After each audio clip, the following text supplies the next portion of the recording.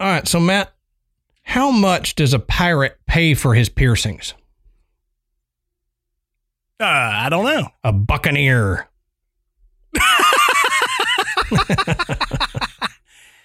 I like it. Yeah, It's pretty good. That was a good one. I like that one myself.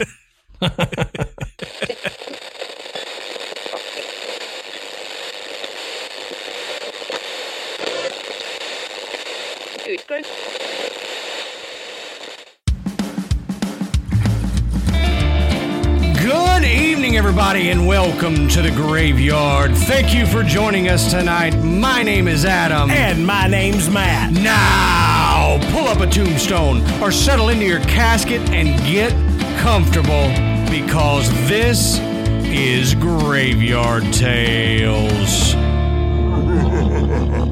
All right, everybody, here we are again. Matt, how you doing tonight, brother? Well, I'm pretty good, man. How about you? I'm doing good. For those of you watching the video, our $10 patrons, you can see that Matt has a new background. Check it out. Amanda, I posted this in the group that Amanda was helping me kind of remodel, and this is how far we've gotten. So I dig it, man. I like it. I dig it. Yeah, I like it. She did a great job. Yep. She built my backdrop, essentially. It's not essentially. She totally did it. It's almost too professional looking for our dumbasses, but you know. Hey, I'm telling you what, if quarantine has had any positives, it has improved our construction skill. Right. I mean, Amanda has built a table. She has built a chair. I mean, and they look good. I mean, Yep. they're out on the patio. I mean, people show up and I'm like, Amanda built this chair. Yep. Like, what do you mean? She built it from scratch. She bought the wood and built a chair and then built this table. It's funny. It's amazing. We did basically the same thing. We built that cinder block bench out back. Just cinder blocks that you basically glue together and then put 4x4s in and make a bench out of it. Oh, yeah. And then we built a table, but it's kind of a table hideaway because it hides our fire pit that we got out back. It sets over top of that so that we can, use it or hide it away. So, yeah, definitely the quarantine it's probably for a lot of people brought the home improvement tinkering to a whole new level. Some guys, they take their lady out, they buy them, a piece of jewelry, maybe they buy them a new outfit or, they take them somewhere special. I bought Amanda a miter saw. There you go. And she was ecstatic. Hey, there you go. You buy for what they want. That's my kind of woman, exactly. y'all. You buy for what they want, Not everybody wants a diamond ring. Some want home craft projects. So. That's right. So real quick, we want to direct y'all to podbelly.com. Go check out the Podbelly Network. You can find other shows to listen to, or you can find ways and new ways to record a podcast and get yourself going. We have been seeing some new reviews pop up. So thank you for the new reviews. If you have not given us a review, please do that. It helps bring us up in the charts. And we're in a couple different iTunes charts, and it helps bring us up to where people will see us more, and the better visibility brings more people into the graveyard. So that's what we're looking for. Yeah. And if you don't think it helps, just know this, that Graveyard Tales is in the top 10 in our category in certain other countries. Yes. And so that is amazing. It does help. And we couldn't do it without your reviews. That's exactly right. And, like I said, you can say, hey, we really like the show. You say, hey, these two clowns are ridiculous. You can, we've had a banana bread recipe. Yeah. Yep. Just the review and the rating works with the algorithm. Don't ask me to explain it.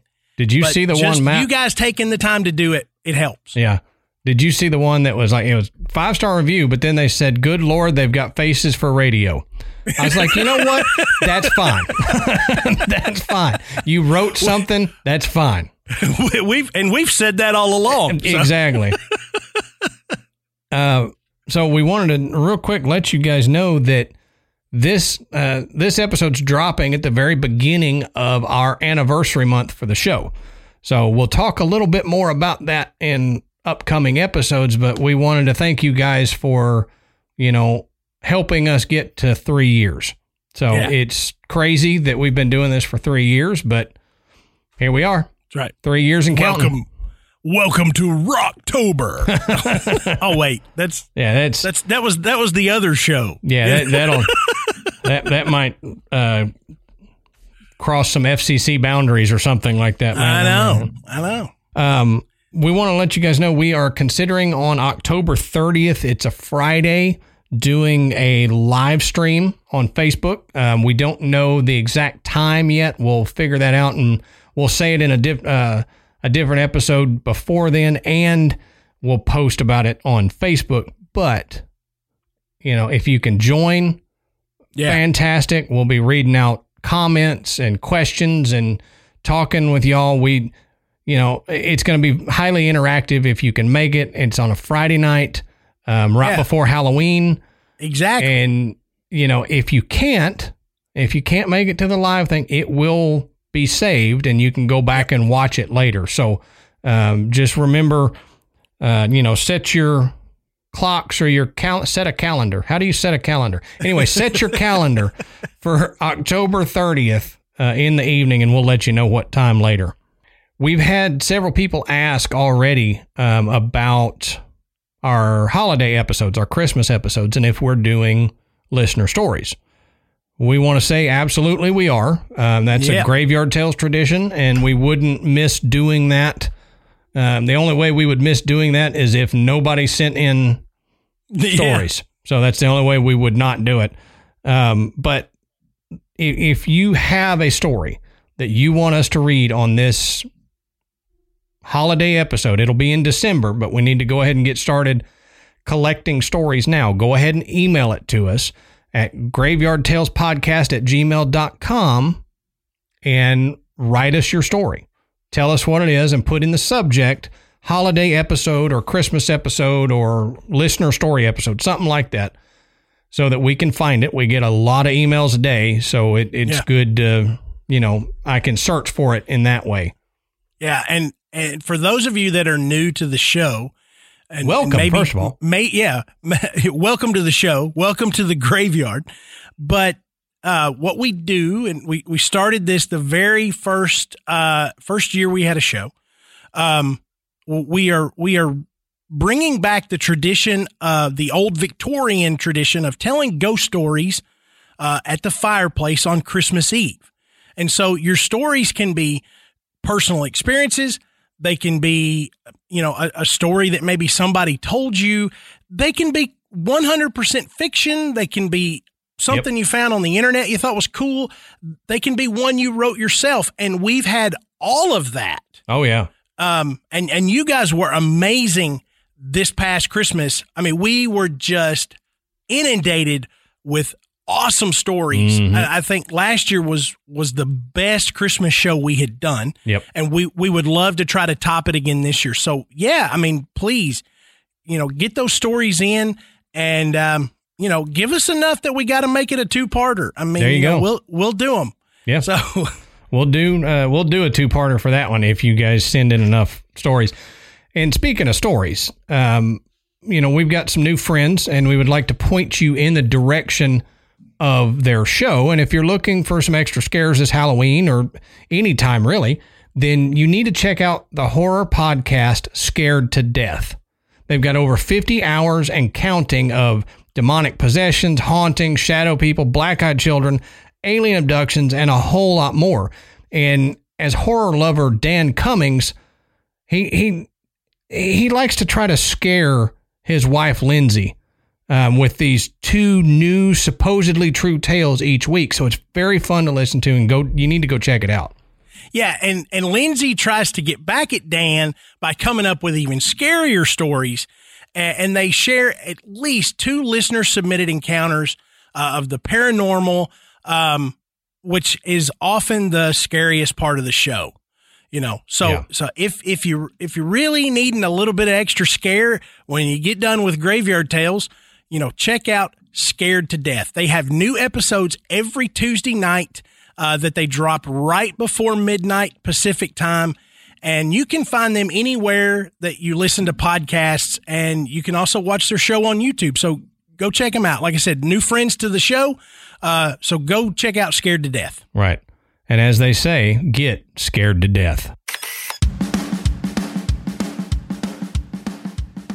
Okay, let's take a second and talk about tonight's sponsor, BetterHelp. Now, is there something interfering with your happiness or that's preventing you from achieving your goals? And I know right now, all of us have something. I mean, nobody right now is really fully okay with the way the world is and everything that's going on. And it's okay to not be okay.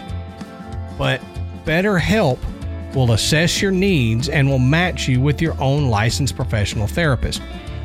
So they assess what you want and they pick the therapist that will work best for you, which is amazing. It expedites that process of you trying to find a therapist yourself. Now you can start communicating in under 48 hours. And remember, it's not a crisis line and it's not a self-help line. This is professional counseling and it's done securely online. There's a broad range of expertise available, which may not be locally available in many areas. So that's true. If in your small town you don't have a professional counselor that maybe fits your specific needs, they have one here and they can do it online securely with you. And the service is actually available for clients worldwide. So not just in the U.S. If you're listening to us outside the U.S., you can still take advantage of this. Yeah, you can log into your account anytime and send a message to your counselor. And you'll get timely and thoughtful responses. Plus, you can schedule weekly video or phone sessions so you won't ever have to sit in an uncomfortable waiting room as you do with traditional therapy. BetterHelp is committed to facilitating great therapeutic matches, so they make it easy and free to change counselors if you need to. That's great. Yeah, it's more affordable than traditional offline counseling, and financial aid is available. BetterHelp really wants you to start living a happier life today. So visit their website and read their testimonials that are posted daily. Visit BetterHelp.com/grave. That's better, HELP, and join the over 1 million people taking charge of their mental health with the help of an experienced professional. In fact, so many people have been using BetterHelp that they're recruiting additional counselors in all 50 states. So if you're a professional counselor and this is something that would interest you, check out BetterHelp. They're looking for people with the expertise that you have. Mm-hmm. So the special offer for Graveyard Tales listeners, you can get 10% off your first month at BetterHelp. That's BetterHelp.com/grave. GRAVE. That's right. Again, for Graveyard Tales listeners, you can get 10% off your first month. All you got to do is go to BetterHelp.com. That's BetterHelp.com/grave. GRAVE.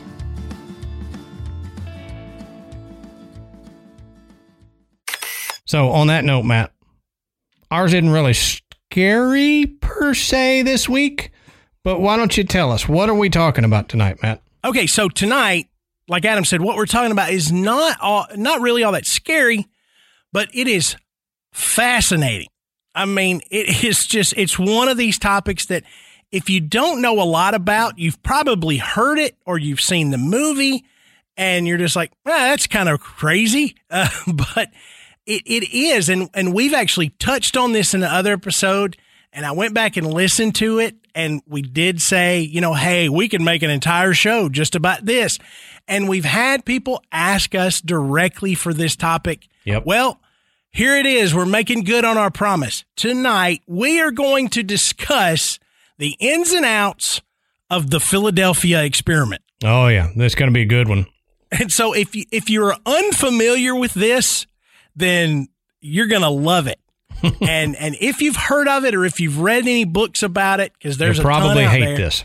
No, I'm just kidding. you may hate it. It's going to be a snooze fest. No, you're going to enjoy it because we may touch on some things that you hadn't heard, because there is literally a ton of information from, did this happen? Is it a hoax? It really happened. The government knows how to do this. And it's just like your mind is just going, whoa. So we're gonna hit it pretty hard tonight. And this is going to be a fun one. I mean, this is one of those topics that, it goes in every direction. So, oh yeah. So let's rock and roll. So tell us, Adam, tell us about the Philadelphia experiment. All right. So the Philadelphia experiment is a supposed military experiment that was conducted by the United States Navy on October 28th, 1943 in Philadelphia, Pennsylvania. And as we always say, go check out our links in the show notes. You can find links to our sources, and you can see where we got the information, and you can maybe do a little bit deeper dive than what we had time to do here. Well, the ship that was involved in the experiment was supposedly the USS Eldridge. Now, this story originated from Morris K. Jessup, and he had a book that was published about unidentified flying objects after receiving 2 letters from a Carlos Miguel Allende in 1955. Now, Allende claimed to have seen a secret Second World War experiment conducted at the Philadelphia Naval Shipyard. Now, Jessup dismissed Miguel's tales and kind of labeled him as a crackpot in the beginning. And the Philadelphia experiment was also featured in the book Invisible Horizons, 2 Mysteries of the Sea, written by Vincent Gaddis in 1963. So this story has been around a lot. The story was popularized by Charles Berlitz, who wrote a book on the topic in 1979. The tale was adapted into a movie, The Philadelphia Experiment, which was directed by Raphael Stewart in 1984. The version of the story portrayed in the film was supported in 1990 by Alfred Bielek or Bielek.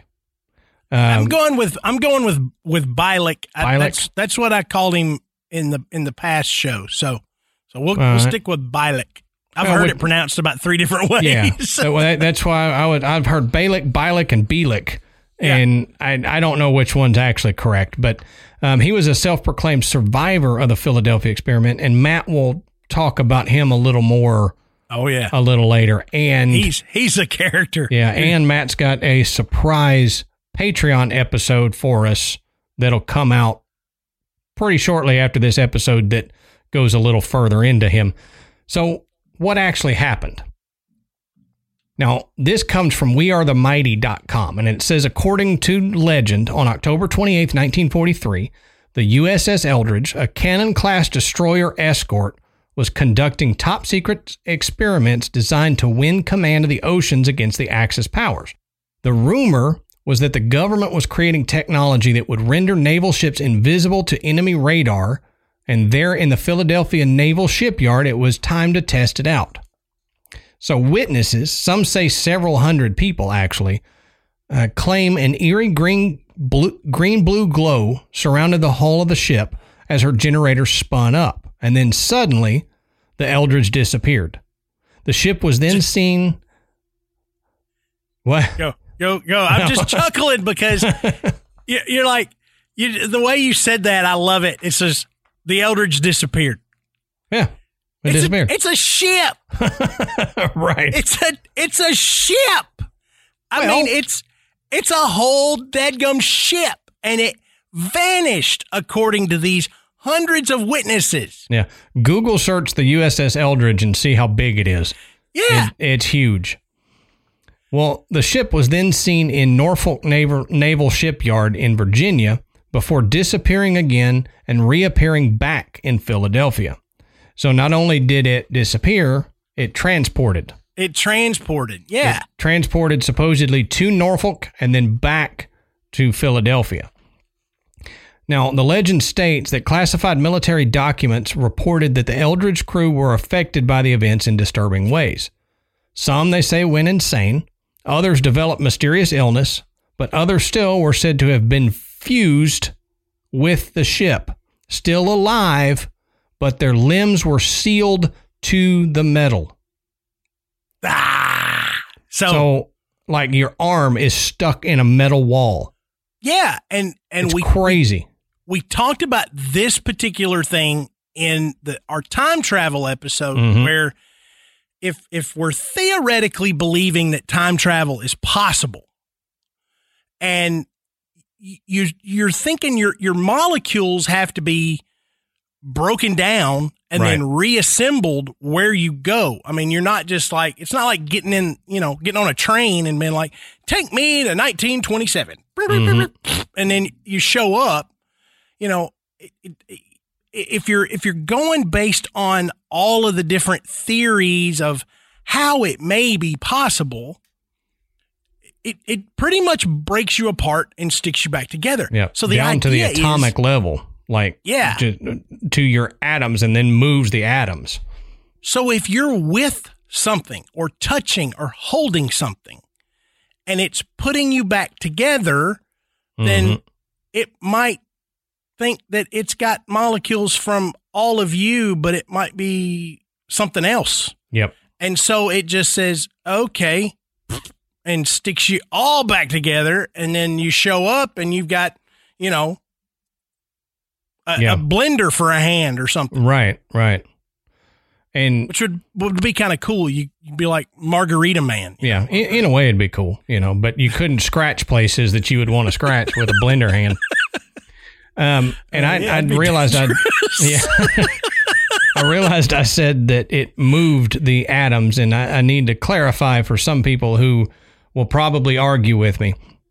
The theory is not that it breaks you down to the molecular level and then moves those molecules and then reassembles them. The theory is that it breaks you down, but it understands the code to put you back together.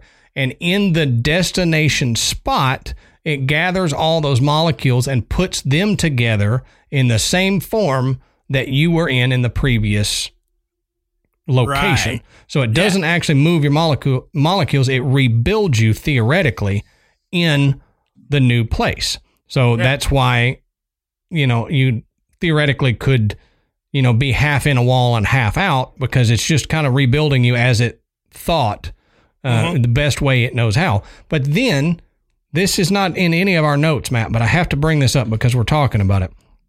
If you get teleported, okay, are you still you? Because you get dispersed and then put back together over here with different molecules. Okay. Right. You come out same on the other side. You still think like Matt. You still look like Matt. Sorry, but you do. But are you still the same Matt? Or are you different because it's different molecules? And that's a conundrum that people have had for a while, is if we start teleporting and it works this way, are we still the same person that we were before we teleported? Yeah. Like, remember the movie The Fly? Vaguely. How Jeff Goldblum had this. I know the original was Vincent Price, but okay. But it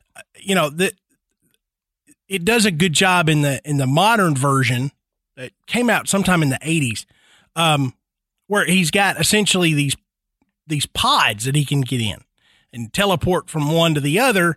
And a fly gets in there with him. And of course, when it reassembles his molecules, it has all the fly's molecules too, and it just kind of says, okay, you're all the same thing. Right. There you go.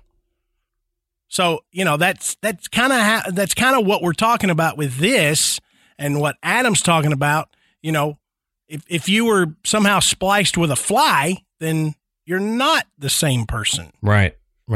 You're half human and maybe, I don't know, 3/16 fly. Yeah. Hey, like the Fly Bart episode of Treehouse of Horrors. Yeah. So I don't know what the other you would be, because I realized that 3/16 and half are not the same. They don't add up, but it worked. You get what I'm saying. This is a paranormal show, not a math show. If you want a math show, go listen to something by PBS. That's not us. So this article says that after that, perhaps that is why no U.S. ships currently have invisibility cloaks and teleportation devices. Or do they? Because I have a story later that might say differently, and I'm really excited to get to that. But for now, let's go on through this. I'm waiting with bated breath. Yes, it smells like worms and minnows. Yes. So, it's baited. It's better than stink bait, which it's true. I've woken up with that breath before. Yeah, right. Now, Carlos Allende wrote a detailed description of the event, along with claims that he was a witness aboard the SS Andrew Forsyth when the USS Eldridge arrived in Norfolk, Virginia. Now, he sent the description to the U.S. Navy's Office of Naval Research. In the 1950s, the unified field theory, which has never been proven, attempted to merge Einstein's general theory of relativity with electromagnetism. In fact, Allende claimed to have been taught by Einstein himself and could prove the unified field theory based on events he witnessed on October 28, 1943. So what is the unified field theory? Well, Albert Einstein coined the term unified field theory, which describes any attempt to unify the fundamental forces of physics between elementary particles into a single theoretical framework. Now, Einstein spent the latter part of his life searching for such a unified field theory, but was unsuccessful. Now, some specific theories that attempt to unify quantum physics with general relativity include quantum gravity, string theory, which we've touched on string theory, I think, on loop quantum gravity, the theory of everything, and supersymmetry. Now, unified field theory is highly theoretical, and to date, there is no absolute evidence that it is possible to unify gravity with the other forces. History has shown that other forces could be combined, and many physicists are willing to devote their lives, careers, and reputations to the attempt to show that gravity, too, can be expressed quantum mechanically. The consequences of such a discovery, of course, cannot be fully known until a viable theory is proven by experimental evidence. Now, that's a lot to take in. Yeah. So, Matt, can you dumb that down for all of us? Yeah, so let's make the whole unified field theory a wee bit simpler, and how it specifically would pertain to the Philadelphia experiment. Now, when we see an object, we're seeing it because light is bouncing off of it. So if you're in a dark room and you can't see a Lego in the floor, it's not because it's not there or it has been rendered invisible, because your barefoot stepping on it ensures that it's indeed there. Yep. It's because there's no light reflecting off of it. So if you shine a light on it, you see it, and then cuss that the kids can't pick up their toys. But what if there was a way to bend the light so that it did not hit and reflect off of the Lego, but instead it went around it? So theoretically, if it reflected no light, we would not see it, thus rendering it invisible. Right. Now, again, this was Einstein's unified field theory. Okay? This is just a theory. You know, we don't know that that's what would happen, but, you know, based on the theory, that's what would potentially happen. Right. You know, so that kind of makes it, well, it made it simpler for me. I mean, you know, some of you guys might be going, you guys are so stupid. Yeah, right. I'm like, look, you know, this kind of stuff, when I started reading about unified field theory, I'm like, oh, geez, you know. Yeah. Well, and, you know, think about it in the way Matt explained it. Think about astrophysics. We can't see a black hole and we can't see things past a black hole, right? Yeah. But the gravitational field of the black hole actually bends light around it, and Right. we're able to see universes and stuff past it because gravitational lensing causes the light to bend around and come around to where we can see it. We're not seeing through it, but we're seeing what's behind it because it lensed around. So in a way, that's kind of this unified field theory that Matt's, talking about, bending the light around something. And that's what, when people talk about invisibility cloaks and stuff, it's not really that you're rendering invisible. It's you're projecting what's behind the object in front of the object so that it looks like the object's not there. And that's basically what we're talking about in this, is that they were trying to figure out a way to make the USS Eldridge invisible to ships. And, so they didn't get bombed or shot. Right. And so they were trying to bend the light in a way that you saw what was behind it and instead of seeing it. Right. Hey there, it's Desdemona. I'm here to let you know that I have a YouTube channel now, so you can listen to me talk about all my favorite books and podcasts while watching me draw weird stuff. I'm on all the platforms as Desdemona, Desdymona. So that's, and like Adam said, that's what they were trying to do, is to make the ship invisible, or at least appear to be invisible. But according to the story, they did so much more. Right. Not only did the ship disappear, it teleported to Norfolk, Virginia, which, that wasn't in the plan. Yeah, that wasn't in the theory. At least according to what the story says they were trying to do. Right. Quote unquote. The official theory of it. Right.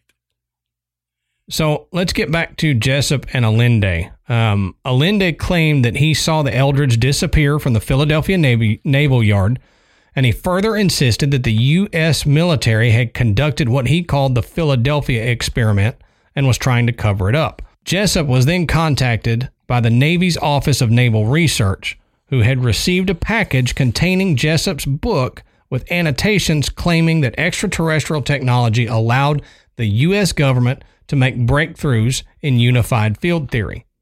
Now, this is one of the weirdest details. The annotations were designed to look like they were written by 3 different authors. One, possibly extraterrestrial? Well, according to Jacques Vallée's article for the Journal of Scientific Exploration, Jessup became obsessed with Allende's revelations, and the disturbed researcher would take his own life in 1959. It wasn't until 1980 that proof of Allende's forgery would be made available. Yeah, so essentially the annotations were from Allende and a Mr. A and a Mr. B. Right. But as they continued to investigate the Mr. book, A was alien. Just right. So everybody knows. Mr. Alien. But they were saying that it looked like all of the annotations were in the same hand, maybe using a different pen, or maybe trying to disguise handwriting from one Go to with the other. The left hand. Yeah,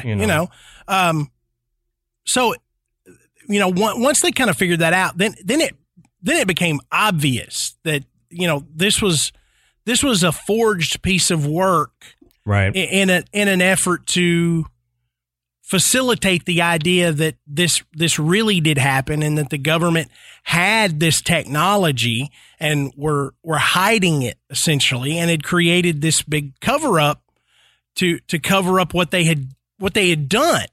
Right.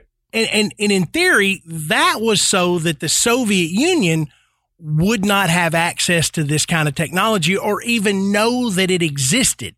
So yeah, the government says, "Whoa, it worked. Oh crap, everybody saw it." Yeah. Or too many people saw it. How do we fix this? Yeah, and now we've got these people that are fused to the hull. What the hell are we going to do? So we're going to have to deny that we had any involvement with this whatsoever. That this is 100% did not happen. Not, oh, it was this or oh, it was that. That, you know, the Navy just kind of said, yeah, we don't know what you're talking about. Right. And you get that answer a lot when you know, before things become declassified, you get the, I don't know, that didn't happen. I don't know what you're talking about.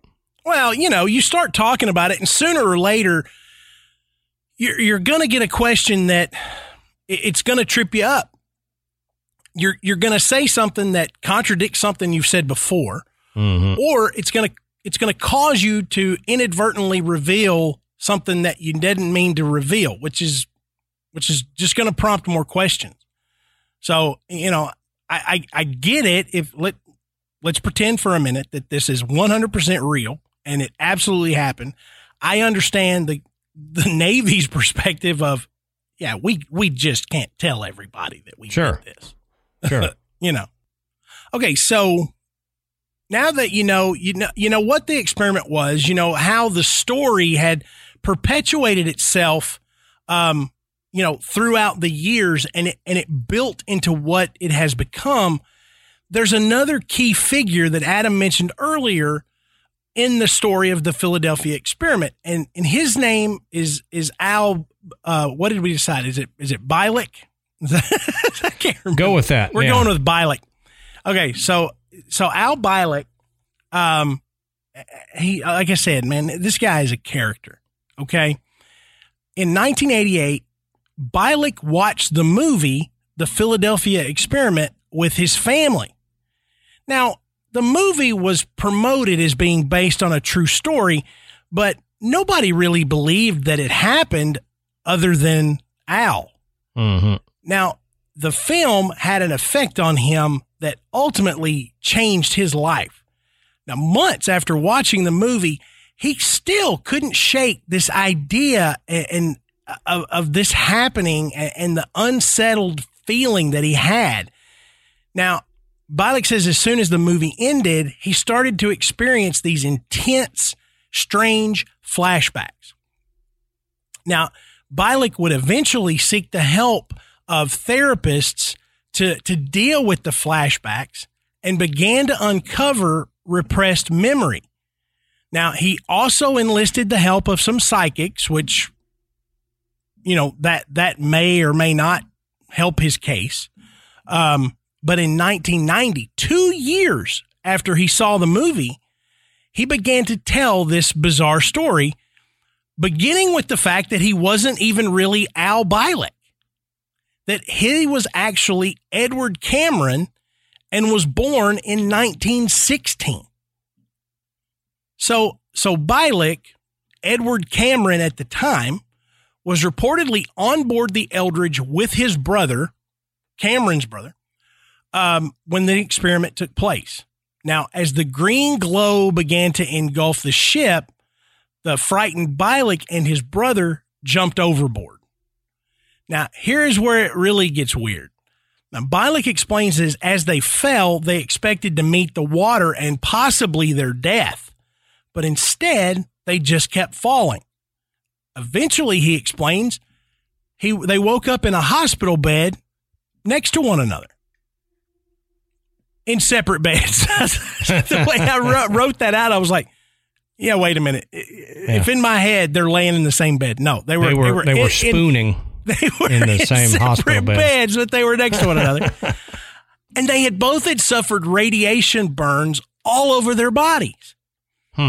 Now, Al learned that he was no longer in the year 1943 and that he had traveled through time to the year 2137. But he said they were in pretty bad shape, and he said they were in hospitals for about a month.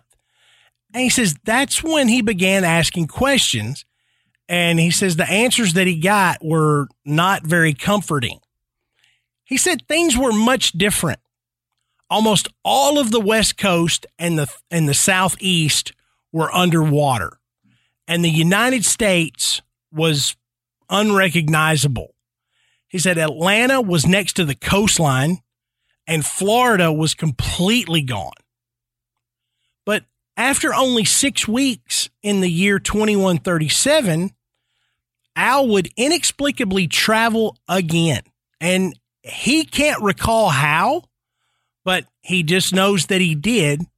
But this time, he went to the year 2749. Ooh. Now, that's a big jump. Yeah, that's a huge jump. I mean, we're talking about, 600 years from where he was, which was already a couple hundred years from where he had been. Now, Bialik said he learned that there were two massive wars, one between Russia and China and the other between the U.S. and Europe. And these wars had wiped out entire cities across the globe, shrinking the world population from 7.7 billion to a mere 300 million. Now, Al would learn of many other changes, which I detail in our episode on time travel. So if you want to hear more about what Al Bialik experienced in 2137 and in 2749, go and listen to our time travel episode. Okay. Right. It's really fascinating, all the things and the changes that Bialik explains that had taken place, not just in the United States, but all over the world. Changes in government, currency. Yeah, it is bizarre. And we dig pretty deep into it on that episode. But Al's story doesn't necessarily stop with that. There's even more that gets, even more bizarre, if you can imagine. And we're going to talk about that on a special Patreon that, as Adam said at the beginning of the show, is going to drop after this show, so that if you dig this, you can go and listen to even more of Bialik's story. And he covers kind of how this began. I mean, we're talking about things like, Nikola Tesla's involvement, Project Montauk, all this you've probably heard of. I know you've heard of Tesla, and you've probably heard of Montauk because of its relationship to the story in the show Stranger Things. Yeah, and Project Montauk is wild. Yeah. So if you want to hear more, it's essentially, a whole nother tangent that we couldn't include in this show. But check out that Patreon episode after this one drops. Mm-hmm. So, we've thrown a lot at you. So this whole idea is that the government was working on a way to make a ship invisible, to other ships and to torpedoes, and somehow came up with technology that would teleport a ship from Philadelphia to Norfolk. And the story has survived, even though it seems absolutely unimaginable that this could have happened now, much less in 1943. Right. So Adam, let's touch on some theories about what people say could have really happened. All right. If we can't get our heads around the idea that not only was the Eldridge rendered invisible, but it actually traveled, through time, ending up in another location and then came back. What do we think might have happened, if anything happened at all? Okay. So, according to Edward Dudgeon, who served in the Navy aboard the USS Engstrom, which was actually dry docked in the Philadelphia Naval Yard while the Eldridge was, according to Dudgeon, both ships did indeed have classified devices on board. Now, he says they were not invisibility cloaks or teleportation devices. That's a bummer. Yeah, but instead, they were designed to scramble the magnetic signatures of the ships using a degaussing technique, which provided protection from the magnetic torpedoes that were aboard U-boats. Now, if you've heard that term degaussing, it's it's a way to produce a magnetic field that, if you're into computers and stuff, you can use like a large degaussing magnet to completely wipe a hard drive to where, they're like, zoop, and it's gone, because it's really hard to even physically destroy a hard drive and not leave data behind. Sure. So some of these large degaussing devices, are used for, absolutely destroying, computerized documents or classified information. Once it's done, or you can't keep it on this because it's too risky. It's easily hacked or something like that. But in this case, they were trying to figure out a way to protect it from these magnetic torpedoes. So the ship was wrapped in large cables and zapped with high voltage charges. So a degaussed ship wouldn't be invisible to radar or to the naked eye, but it would be undetectable by magnetic torpedoes. Right. So the Philadelphia Inquirer, which whenever I see Inquirer, I always like, Yeah, right.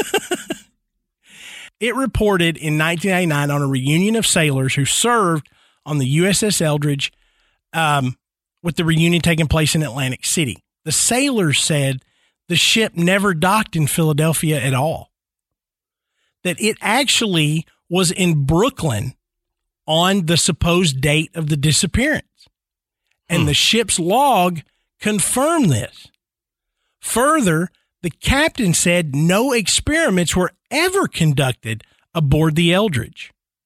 Now, conspiracy theories dismiss this by simply saying that it's too easy to doctor a logbook of any kind, which is something we learned in the movie A Few Good Men. You could doctor a logbook, Yeah, logbook is someone writing it down. It's not like a GPS tracker or anything. It's just someone writing down after the fact what happened. So, looking at this theory, Adam, we've got two conflicting things here. We've got naval officers saying that, look, we were working on this top secret stuff, but it wasn't, some teleportation device. It wasn't an invisibility cloak. It was simply a way to make the ship, quote unquote, invisible to torpedoes. Right. Like this, not even the stealth bomber technology. It wasn't even. Yeah. Because the stealth bomber came out the following year. Yeah. In 1944. Right. And it wasn't even undetectable to radar. They could see it on radar. Mm-hmm. But when they launch one of those torpedoes from a U-boat, it's finding a magnetic signature and it's going that direction. If they could somehow cloak the magnetic signature, then it would be invisible to the torpedo. Right. But somebody standing on another ship is going to look and go, hey, look, there's a ship. It's not invisible. But then you get this conflict from people that actually served on the Eldridge saying none of this happened at all. It's a 100% fabrication, from the idea that they were doing these experiments on the ship to the fact that it was in Philadelphia. Then they're saying, hey, we got a logbook that says it was in Brooklyn and we can remember that it was in Brooklyn. Okay. And for a little bit after 1943, I could see them holding that up if they were working on the top secret technology and they didn't want it getting out. They could say, yeah, sure, we weren't even there. Don't know what you're talking about. Even if it's not this teleportation, time travel, invisibility thing, if it's just that top secret degaussing of the ship, they don't want any of the Axis powers knowing that they're working on that.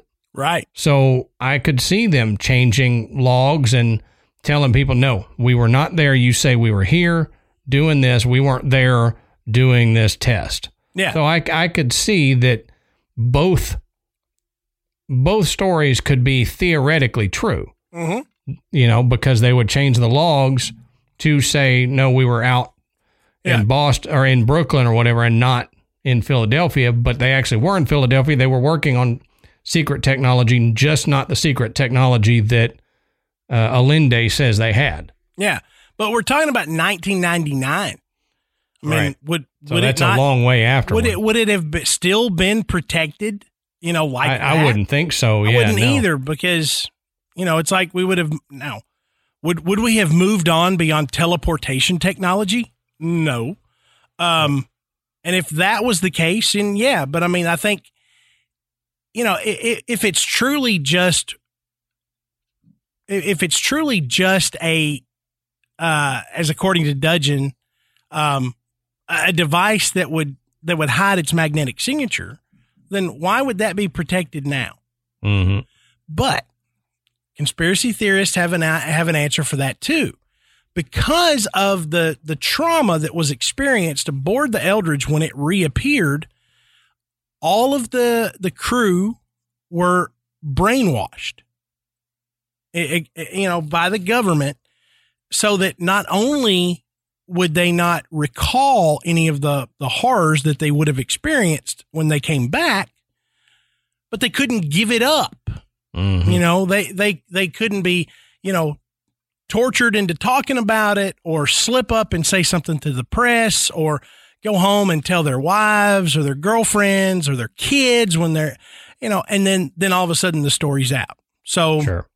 It's kind of an easy explanation, but it's not one that we haven't seen before. I mean, Right. It's, debriefing sometimes means brainwashing so that you can't talk about it. Exactly.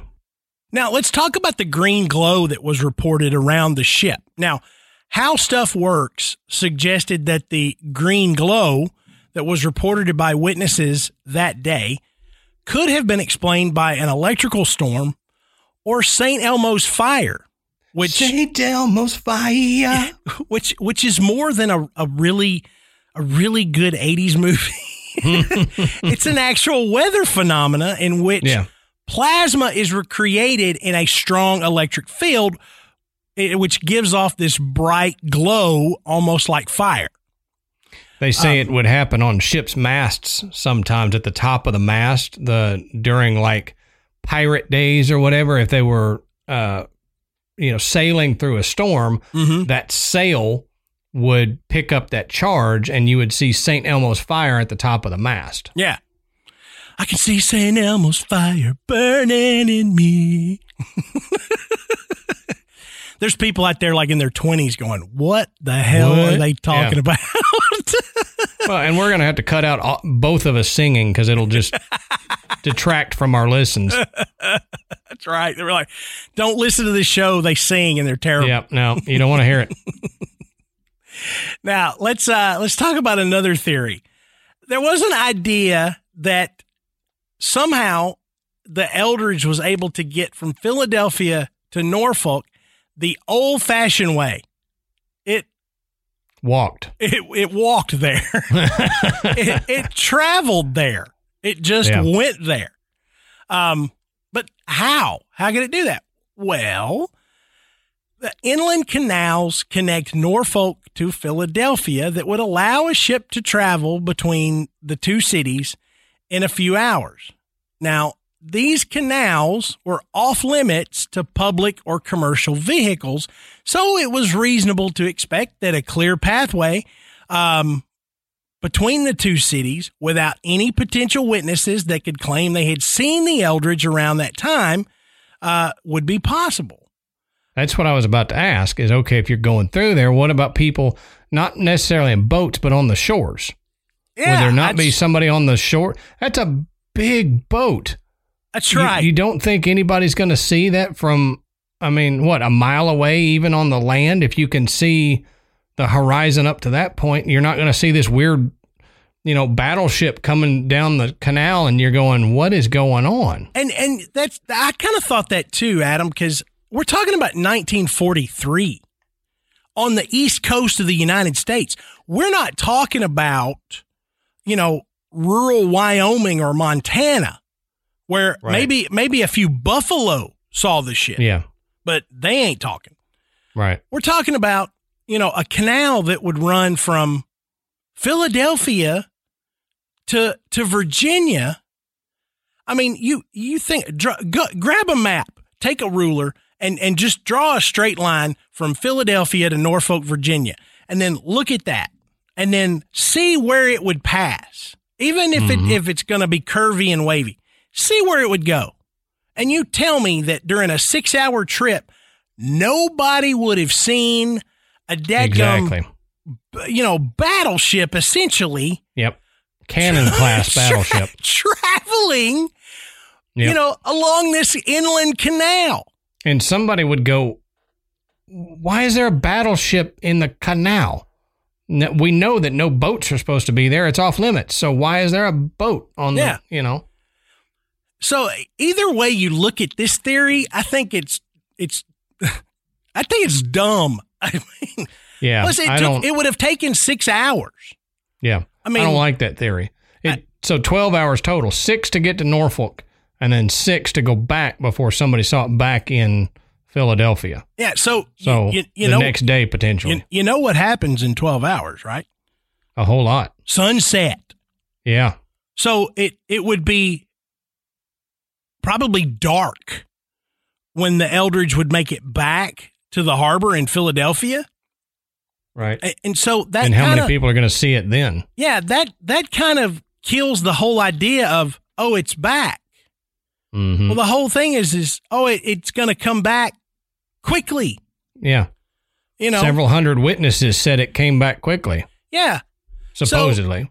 So I even if you think that this is a hoax or it never actually happened, the idea to say this is how they pulled it off sounds far-fetched at best. Somebody would have seen something. Mm-hmm. So I don't think this was how they would have done it. I don't think this was even plausible. I think this was just kind of pitched out there. But it is a theory, so we're going to talk about it. We talk about the dumb theories just like we talk about the good ones. But it just to me didn't seem like that was going to be a way, that it was going to work. Yeah. So, the other big theory hanging over this is that it's just a hoax, and that the book that was sent and annotated to Jessup by Carlos Allende was just a way to push this hoax or this legend even further, to really add some depth and breadth to this idea that it really happened and the U.S. government had this technology and still has it. Mm-hmm. And even this idea that, when you talk about the book and the idea that Mr. A was an alien, that it was technology that was given to them by aliens. So not only are we talking about the idea that they were able to complete this unified field theory, and that not only did it make the ship invisible, but it teleported it through time from one location to another, but that all of that technology was made available to us by aliens. So, I mean, it really gets far-fetched. But yeah, this was back even before the Roswell crash. Right. So, a lot of people say our technology took off after the Roswell crash because we back engineered from whatever downed ship there was in Roswell. Well, if we would either have to get this directly from an alien being that says, here's the technology, play around with it, or there was another crash that we confiscated the technology from, that we then back engineered it to work. So yeah. I don't know. And understand, you figured out now why Adam and I wanted to talk about this is because it is so fascinating, but the reason it's fascinating is not because we might believe that it actually happened.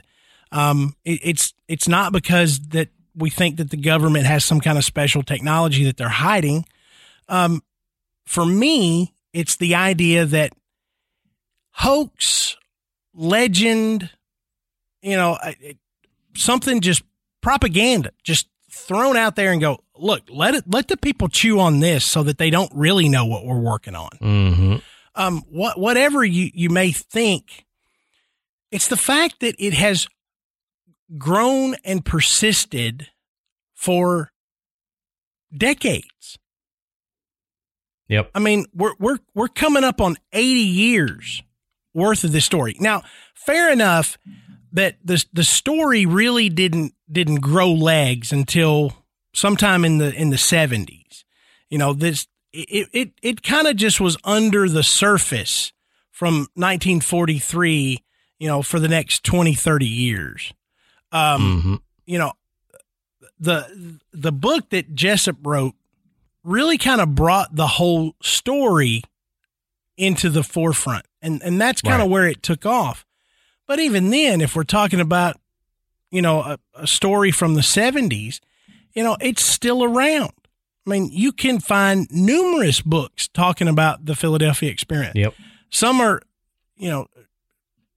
like, look, this really happened, y'all, and there's people that are teleporting all over the globe and we just don't know it. And you can use this idea to explain a lot of weird things that have happened in the world. And then there's books that look at it very lighthearted. There's fictionalized stories of it, where they take the idea of it and they go even further. And then there's ones that are just like, hey, like Adam and I, this is an amazing story and it needs to be told. And, we're going to find a little bit more information that would point you in the direction of, yeah, this was a hoax. Maybe it was something else. And this was the story they used to cover up what they were really doing. It's just an incredibly fascinating story. And as we said, the characters that came out of it, whether we're talking about, the book by Jessup, this Carlos Allende, and especially Al Bielek, they are just amazing personalities. And I direct you in the time travel episode to a YouTube video of Al Bielek just sitting at a desk talking to a camera for like 2 hours, telling this story. And it's just, you can look at his face and you're like, he's not making this stuff up. Right. He really believes it. He believes it 100%. Yep. And it's just amazing to me, man. Oh, I know. It's crazy. Now, you want to know something that could be even crazier, Matt? What's that? I told you at the beginning that I've got a story that might knock your socks off. All right. So, now, first of all, I have to say there is no way that I'm able to validate that this story is true, but you can go to John Kettler's website to see it and to see a lot of other stories like it. John Kettler is a researcher and he documents a lot of interesting articles and stuff like that. Find his article or find his link to his website in our show notes. But if this story is true, then it proves that we are using the technology and the knowledge that we learned from the Philadelphia Experiment today. So this happened in the 80s. There was a U.S. aircraft that remains unnamed, and it was being pursued by a Soviet spy trawler, a fishing boat that was outfitted with Soviet spy technology, and they do that all the time. I mean, the Chinese government still does that today, where they get an undescript fishing trawler and they deck it out with spy gear so it can get into waters that a spy ship could not. Well, this aircraft carrier could not shake the boat after days and days of it following them. Now, the captain of the carrier thought eventually it'll need to refuel and turn back, but it never did. And that was weird because the carrier itself is nuclear powered, so it can go on indefinitely, but the fishing trawler is gasoline powered, so it would have to refuel. Yeah. But after days, it never turned around and kept following them. Well, the captain of the carrier decided that he had to initiate a secret technology that was aboard the carrier in order to lose the spy boat. So the captain looks down at the helm, he flips a switch, hits a button right below it, and poof, the carrier vanished in an instant. It reappeared hundreds of miles away. Now, the Soviets went into a panic. They were looking for the carrier everywhere. They turned on every bit of tracking gear that they had, and they eventually did find the carrier, but they couldn't get caught back up to it because it was so far away. Now, the carrier had become invisible and then teleported. That sound like the Eldridge? Yeah, absolutely. Now, the captain apparently got his butt chewed out for activating the tech because no one wanted to let the Soviets know we had this technology yet. But okay, if this happened in the 80s, that's 40 years after the Eldridge's time. So that would be 40 years of being able to develop the tech more and get it to where you're not fused into the ship when you get back to visible. But according to this story, that happened.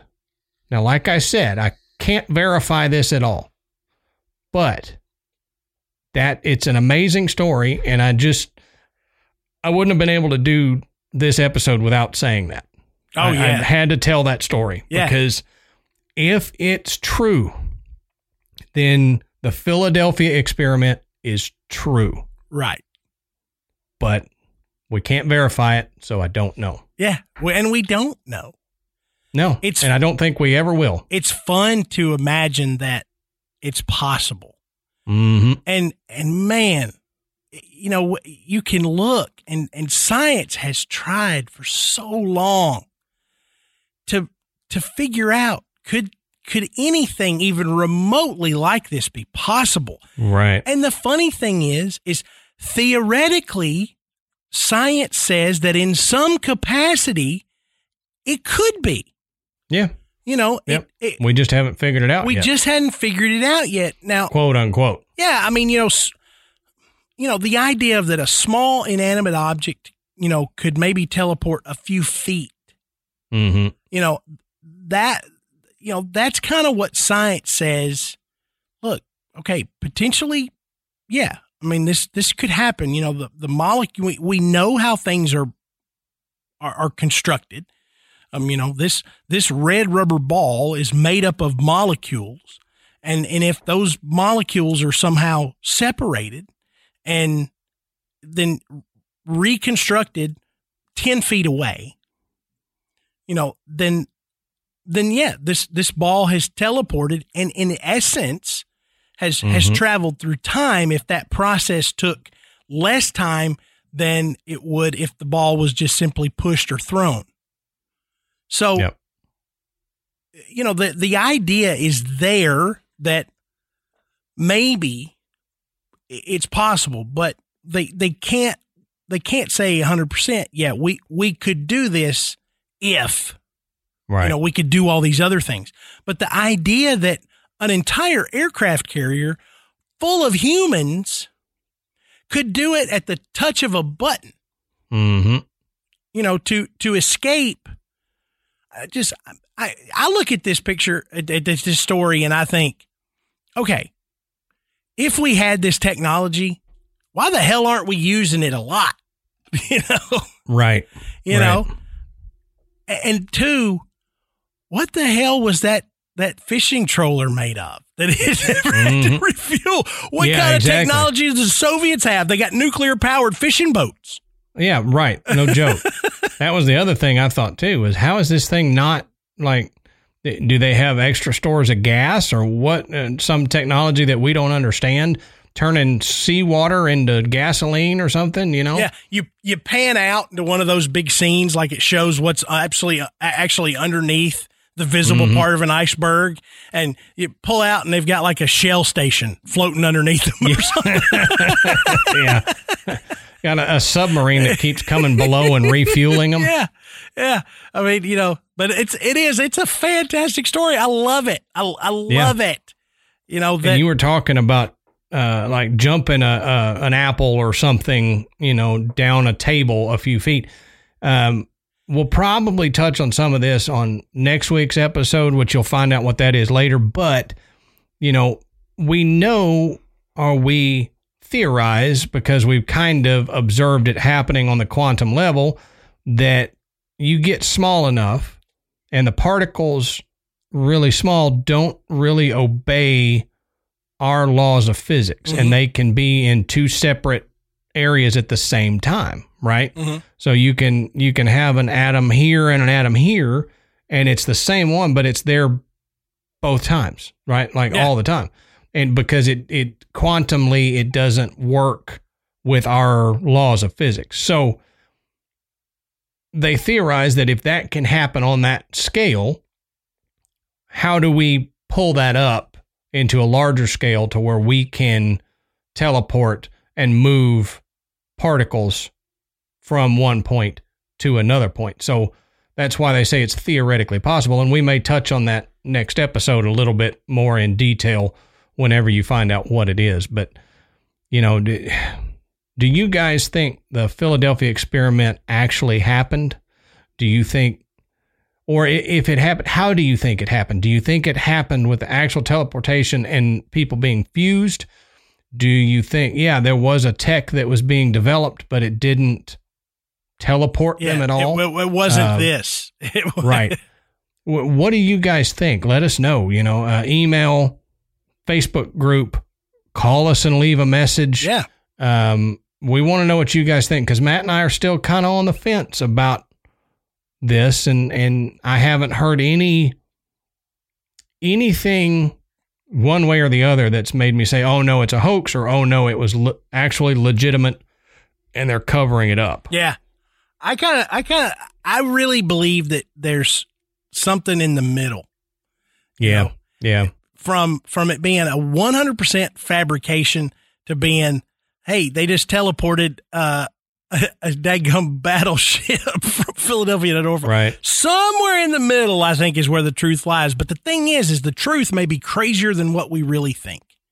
Right. And that's what would be really cool to know.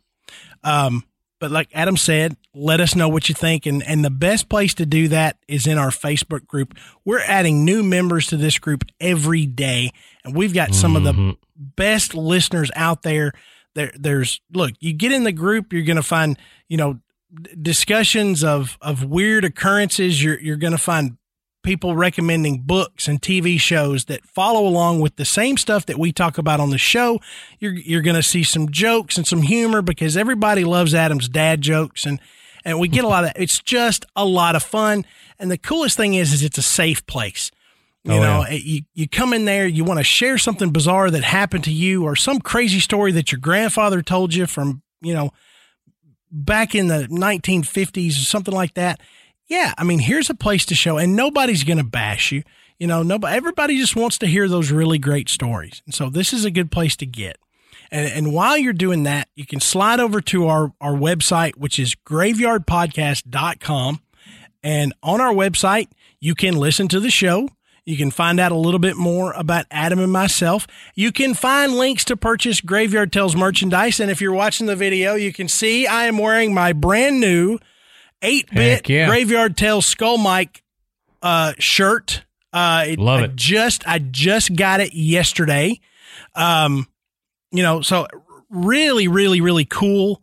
But you can get all the other logos. You can get the pulp horror poster that you can see behind me. You can get our original Skull Mike logo.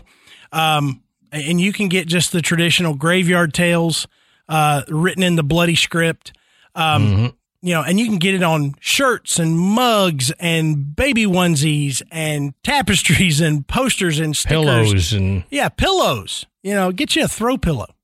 I think they have an iPhone case or something on there too. Right? Yeah. You get an iPhone case with it. But you can also become a patron, and we really do appreciate everyone that has donated to the show. And so Adam and I are working hard to give back to you guys.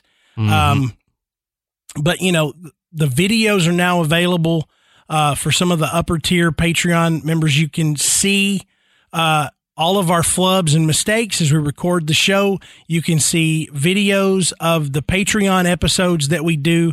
But you can always get the audio for our Patreon shows. And for this show in particular, we've got a little bit more information about this character Al Bielek in a Patreon episode that's going to be dropping shortly after this one does. So, if you've been thinking about it and haven't pulled the trigger, now's a good time. Right. But like we talked about earlier, please go and rate and review us on iTunes. It helps bring us up the chart, and it brings more people into the graveyard. So that's all I got, brother. Yeah, me too. All right. So until next time, we'll save you a seat in the graveyard. See you soon. On a reunion of sailors who served on the I just belched right in the microphone. But